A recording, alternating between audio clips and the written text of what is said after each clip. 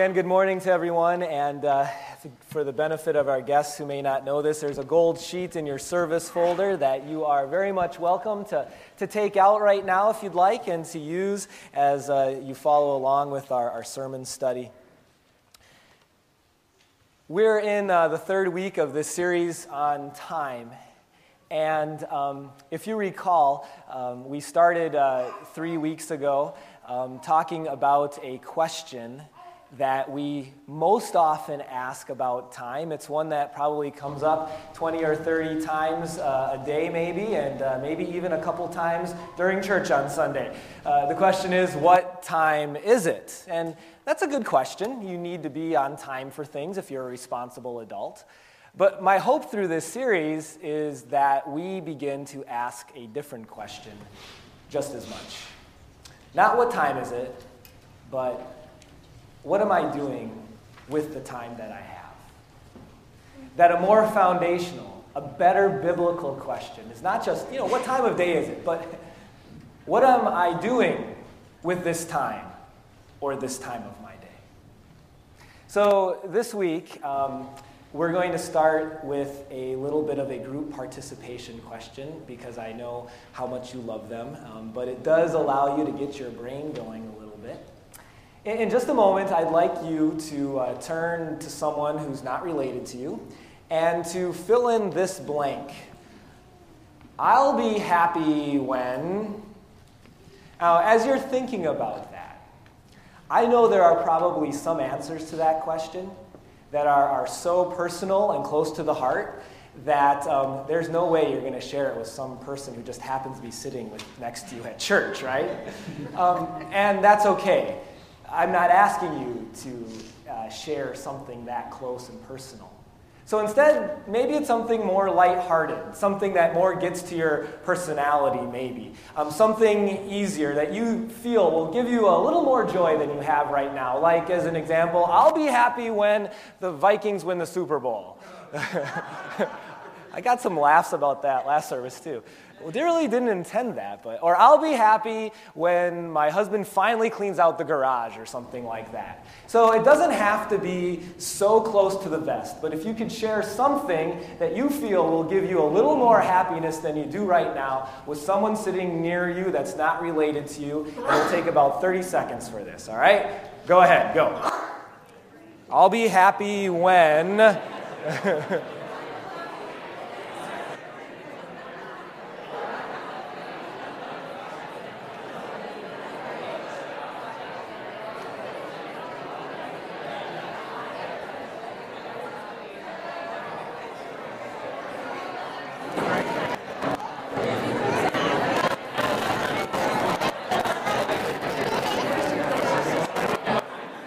About 10 seconds or so.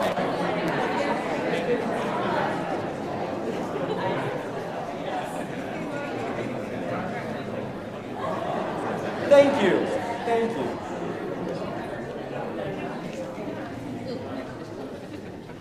As I mentioned, this was meant to be more lighthearted. But if I could transition maybe a little bit to something more serious, there are things like this that you fill in the blank that is not so easy, that aren't so light.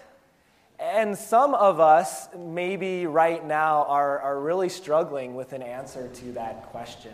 And in a lot of ways, you find a lot of difficulty finding happiness right now until that serious answer gets filled in.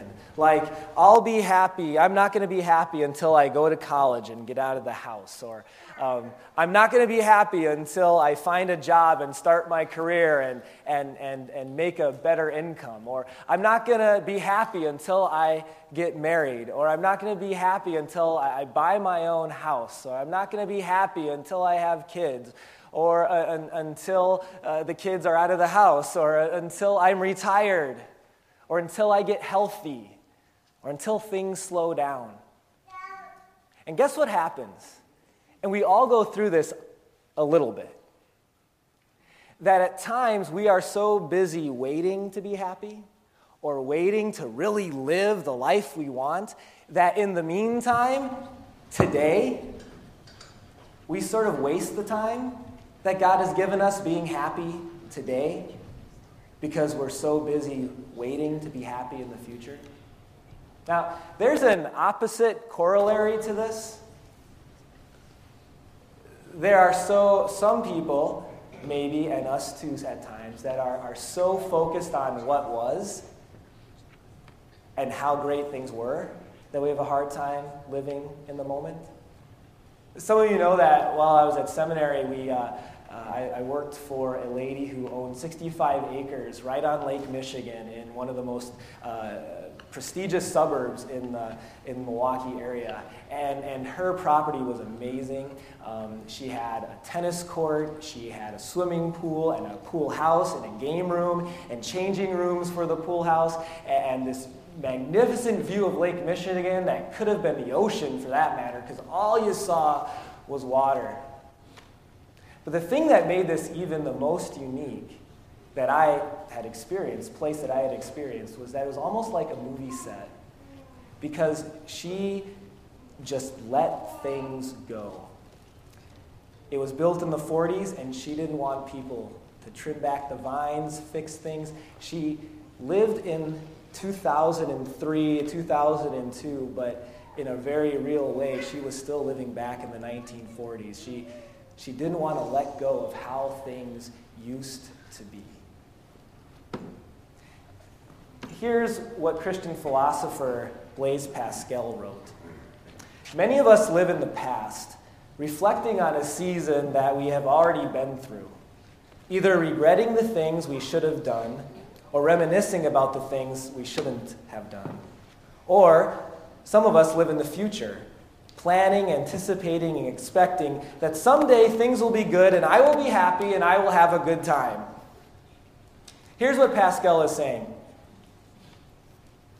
Sometimes we get so busy romanticizing or living in the past, that high school sports career, or how I used to look, or what I used to do, or where we used to live, or how our lives used to be, that at the very same moment, people sinfully squander the time that they've been given right now in this moment with the things that God has given them today. In the same way, some people, as we talked, are so busy waiting to be happy, waiting for life to begin, that in the same way they squander life, we squander life right now, not living the moment or the time God has given us today because we're waiting for life to really begin.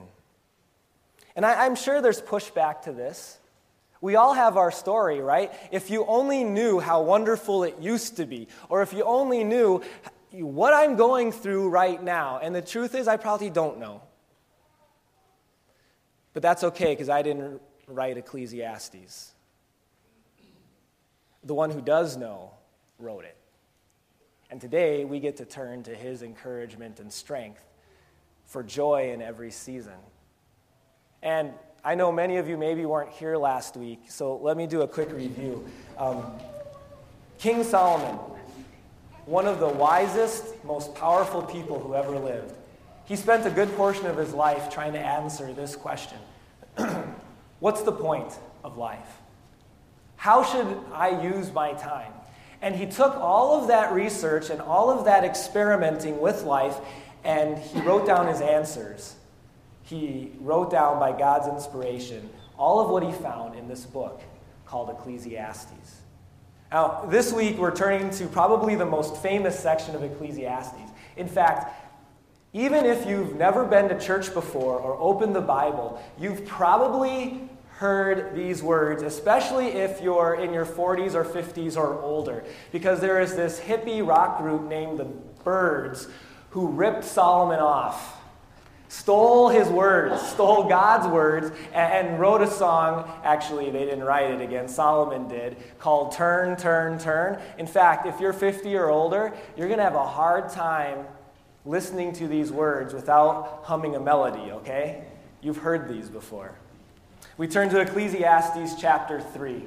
I'm not going to sing. I might hum, but not going to sing.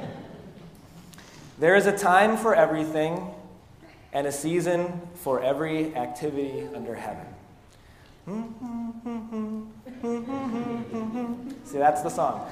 A time to be born and a time to die, a time to plant and a time to uproot, a time to kill and a time to heal, a time to tear down and a time to build, a time to weep, there's a time to laugh, a time to mourn and a time to dance, a time to scatter stones and a time to gather them, a time to embrace and a time to refrain from embracing, a time to search, there's a time to give up, a time to keep, a time to throw away, a time to tear and a time to mend, a time to be silent and there's a time to speak, a time to love and a time to hate, a time for war and a time for peace. As you noticed, these 8 verses are filled with a whole bunch of opposites.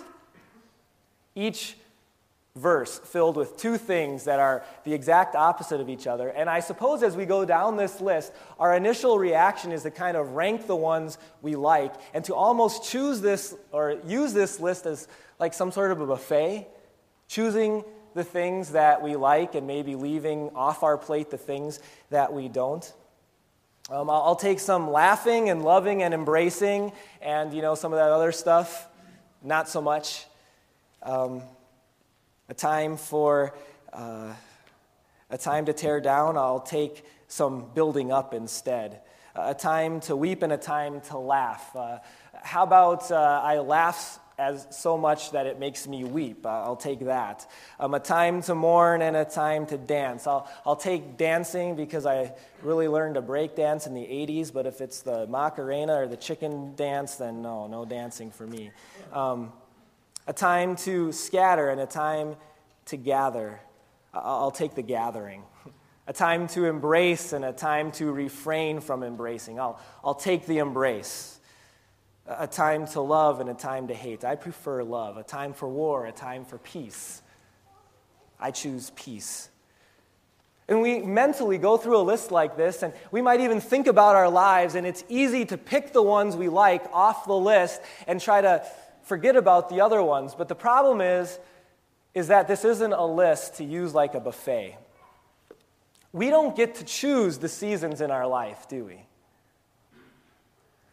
Solomon shares these words with us because through his research and through his time in life, here's what he found and here's what God says, that every one of our lives are filled with all these things. Every single one of our lives will have these seasons, opposite seasons, good and bad. Some good seasons are shorter for you than they are for others. Some bad seasons are shorter for you than there are for others. But every life, if you've lived long enough, is filled with these. There's a time for birth, and there's a time for death. There's a time for dancing and enjoyment, and there's time and season in life for mourning and for crying. There's a time for embracing, and there's a time to stay away. And there's a time for love, and when it comes to sin, there's a time to hate sin. And it's easy to get upset at times with the season that maybe we're in that we don't like. And it's easy to want seasons to change. But there's a purpose and a point to all of this that Solomon is saying. These things don't just happen randomly. The season you're going in is not by accident. Listen to what Solomon says next. This wasn't part of the bird song, so this might be new to you. Verse 9. What does the worker gain from his toil? That is, what's the point of all these difficult seasons, the difficult ones? I have seen the burden God has laid on men. And then Solomon shares this beautiful statement that I don't want you to miss, a beautiful statement that makes sense out of senselessness in life. He says, God has made everything beautiful in its time. Do you understand what Solomon is saying here? Here's what he's saying. There is a purpose to every season, whether good or bad, whether you'll love it or you wish it would change. There is a purpose to every season that we endure. What Solomon is saying is that there is a plan, and you may not understand the plan right at the moment, but God makes everything beautiful. That means He works it out in its time, in His time. There's a purpose for dancing. There's a purpose for seasons of weeping. There's a purpose for seasons of happiness. And God has a purpose. We've all gone through it for seasons of great disappointment and difficulty. There's a purpose for silence and planting and loving, but He also has an eternal purpose for seasons of speaking and uprooting and hating. And sometimes we don't see it, do we? Sometimes we don't always understand, how could there be a purpose for this season that I'm in? I just don't get it, Lord. But Solomon continues, and he shares that God's perspective is a little bit different. He has set, God has, eternity in the hearts of men, yet they cannot fathom what God has done from beginning to end. And here's the thing about God and us. We see things in two very different ways. You see things from beginning to end when it comes to your life and your death, right? And maybe it's even shorter than that, from the beginning of your day to the end of your day and how you feel in that moment. God sees, and when He works according to beginning to end, He works from eternity to eternity. And sometimes beautiful in its time is not on the timetable that we were hoping it would be. Sometimes God makes things beautiful 10 years from now. Sometimes God makes things beautiful and in its time is 30 years from now. Sometimes God makes it beautiful not in your lifetime, but maybe in the next generation, as they see what grandma or grandpa endured or went through, or how they handled things, or the challenges that they faced. But it will be beautiful in its time, God says. Some of you maybe have heard this illustration before, but it's kind of like one of those cross-stitch projects that maybe some of you have done before. And if you've done something like this, when you're underneath the cross-stitch or behind it, not so beautiful, is it? There's string going this way and string going that way. Sometimes you can't even really notice that there is a pattern at all, and there's knots over here and knots over there, and sometimes you even put a whole bunch of tape on the back, right? I mean, you would never display that side on the wall, right? But when you're above it, when you have the different perspective, when you're above the cross-stitch, you see that there's a beautiful picture. There's a beautiful scene that's being woven even through what from under the cross-stitch doesn't look so beautiful. When you're above it, you see, oh yeah, that's why a knot needed to be there, because we were changing colors there. Or that's why a string needed to be pulled over here. And as you might see where I'm going, God's view is above the cross-stitch. God views our lives above, and we sometimes are just left to not see the big picture. We're left looking from behind. The things of God don't always look beautiful in the moment. And I don't know if there's any better example of this than with your salvation story. How beautiful was the work of your salvation at the time? Here's what Isaiah wrote about Jesus in the Old Testament. He wrote this: Jesus had no beauty or majesty to attract us to him. Not a lot of beauty in the story of our salvation. It wasn't so beautiful that Jesus was born to really poor parents. Not so beautiful to be born in a stable. Not so beautiful to have very little at all. Fast forward in his life, not so beautiful for Jesus as most of the influential, the powerful, the rich people, they hated Jesus. They didn't like him at all. There were times in Jesus' life where he didn't even have a place to sleep, the Bible says. Fast forward to the end of his life. How beautiful is it? How beautiful, from outward perspective, from under the cross stitch, is Jesus in his last day? How many of you enjoyed beautifully watching, let's say, the movie Passion of the Christ? Not so beautiful, is it? Blood on your face, getting beaten and bruised and hurt and crucified and died. I mean, there is not a lot of beauty there. From below.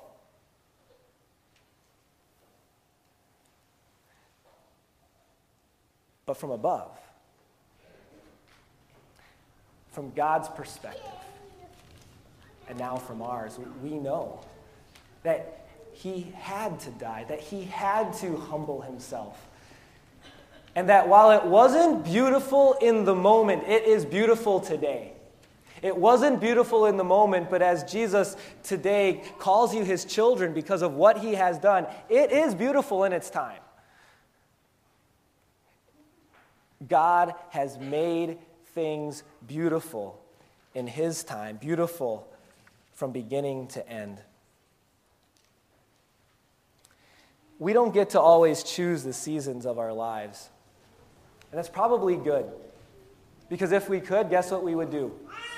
If we could choose them, we would choose all the good seasons. We would choose all the happy ones.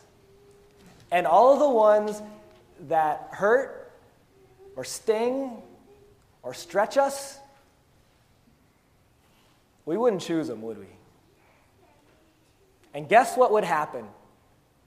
You know what happens for people who never go through pain?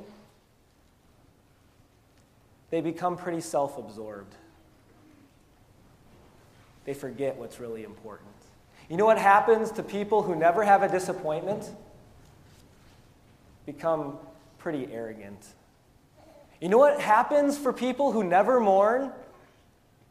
We're never forced to really consider the big picture and that life is short, but eternity lasts forever. And so God loves you too much to let you choose your seasons. But instead, he chooses them for you.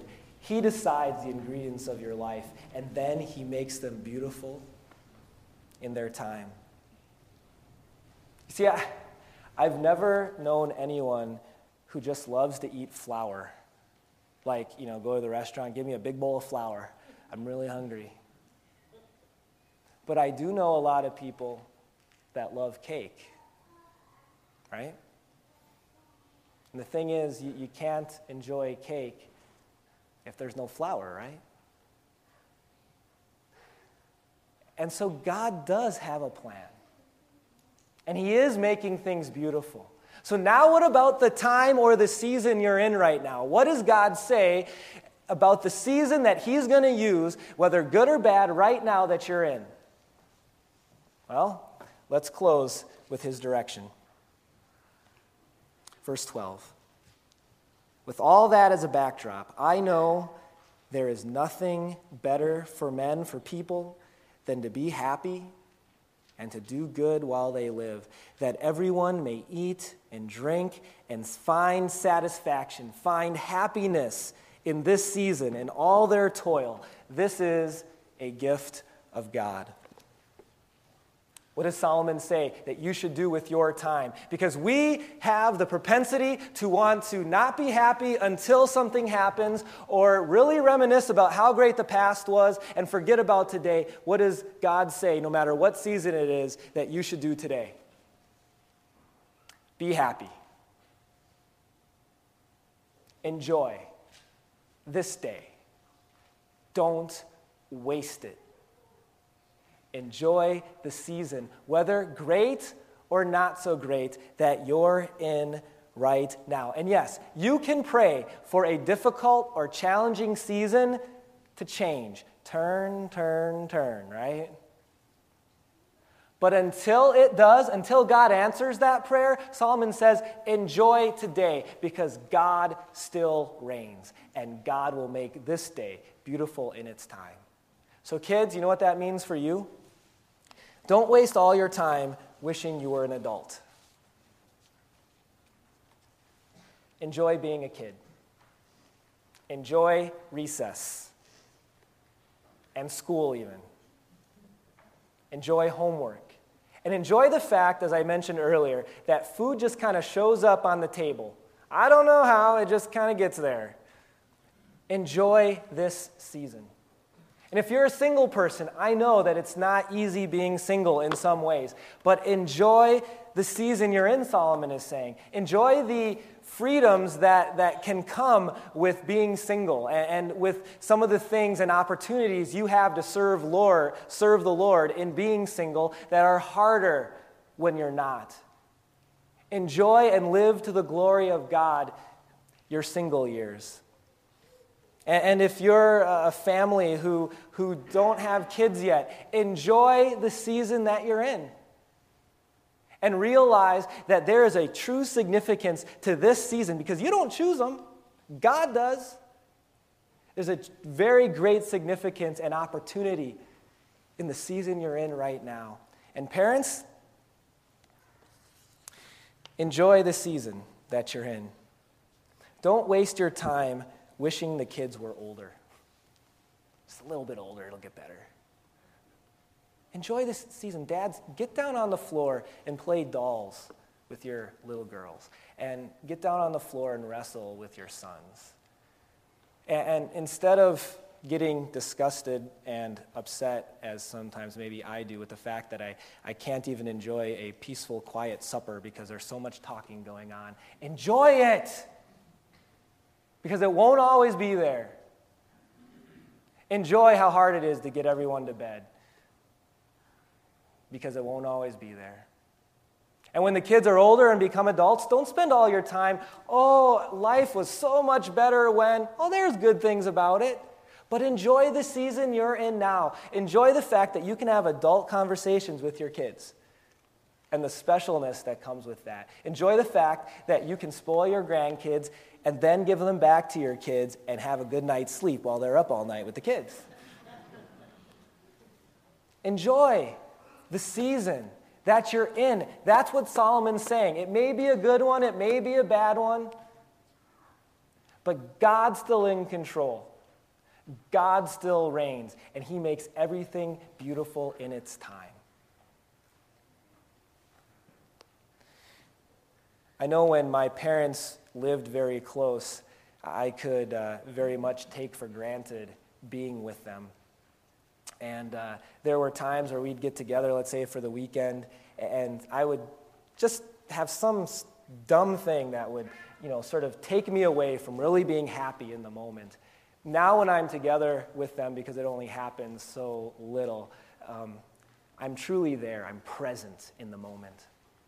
I don't want to waste it. That's what God is saying about today. Don't waste it. Enjoy it. You're forgiven children of God. You have heaven coming. And yes, there's challenges and there's difficulties. But live today to God's glory. That's what you can do with your time. Let's pray. Dear Heavenly Father, it's so easy for us to wish and want things about our life, and it's okay to pray about those things, Lord, and I pray that we do. But at the same time, I'd ask you to give us today an extra amount of your encouragement and also your wisdom, that we might find happiness and joy in whatever season we're in right now. If it's a difficult one, we pray, make it better. But until you do, help us to find purpose and satisfaction in the blessings of today. In Jesus' name we pray. Amen.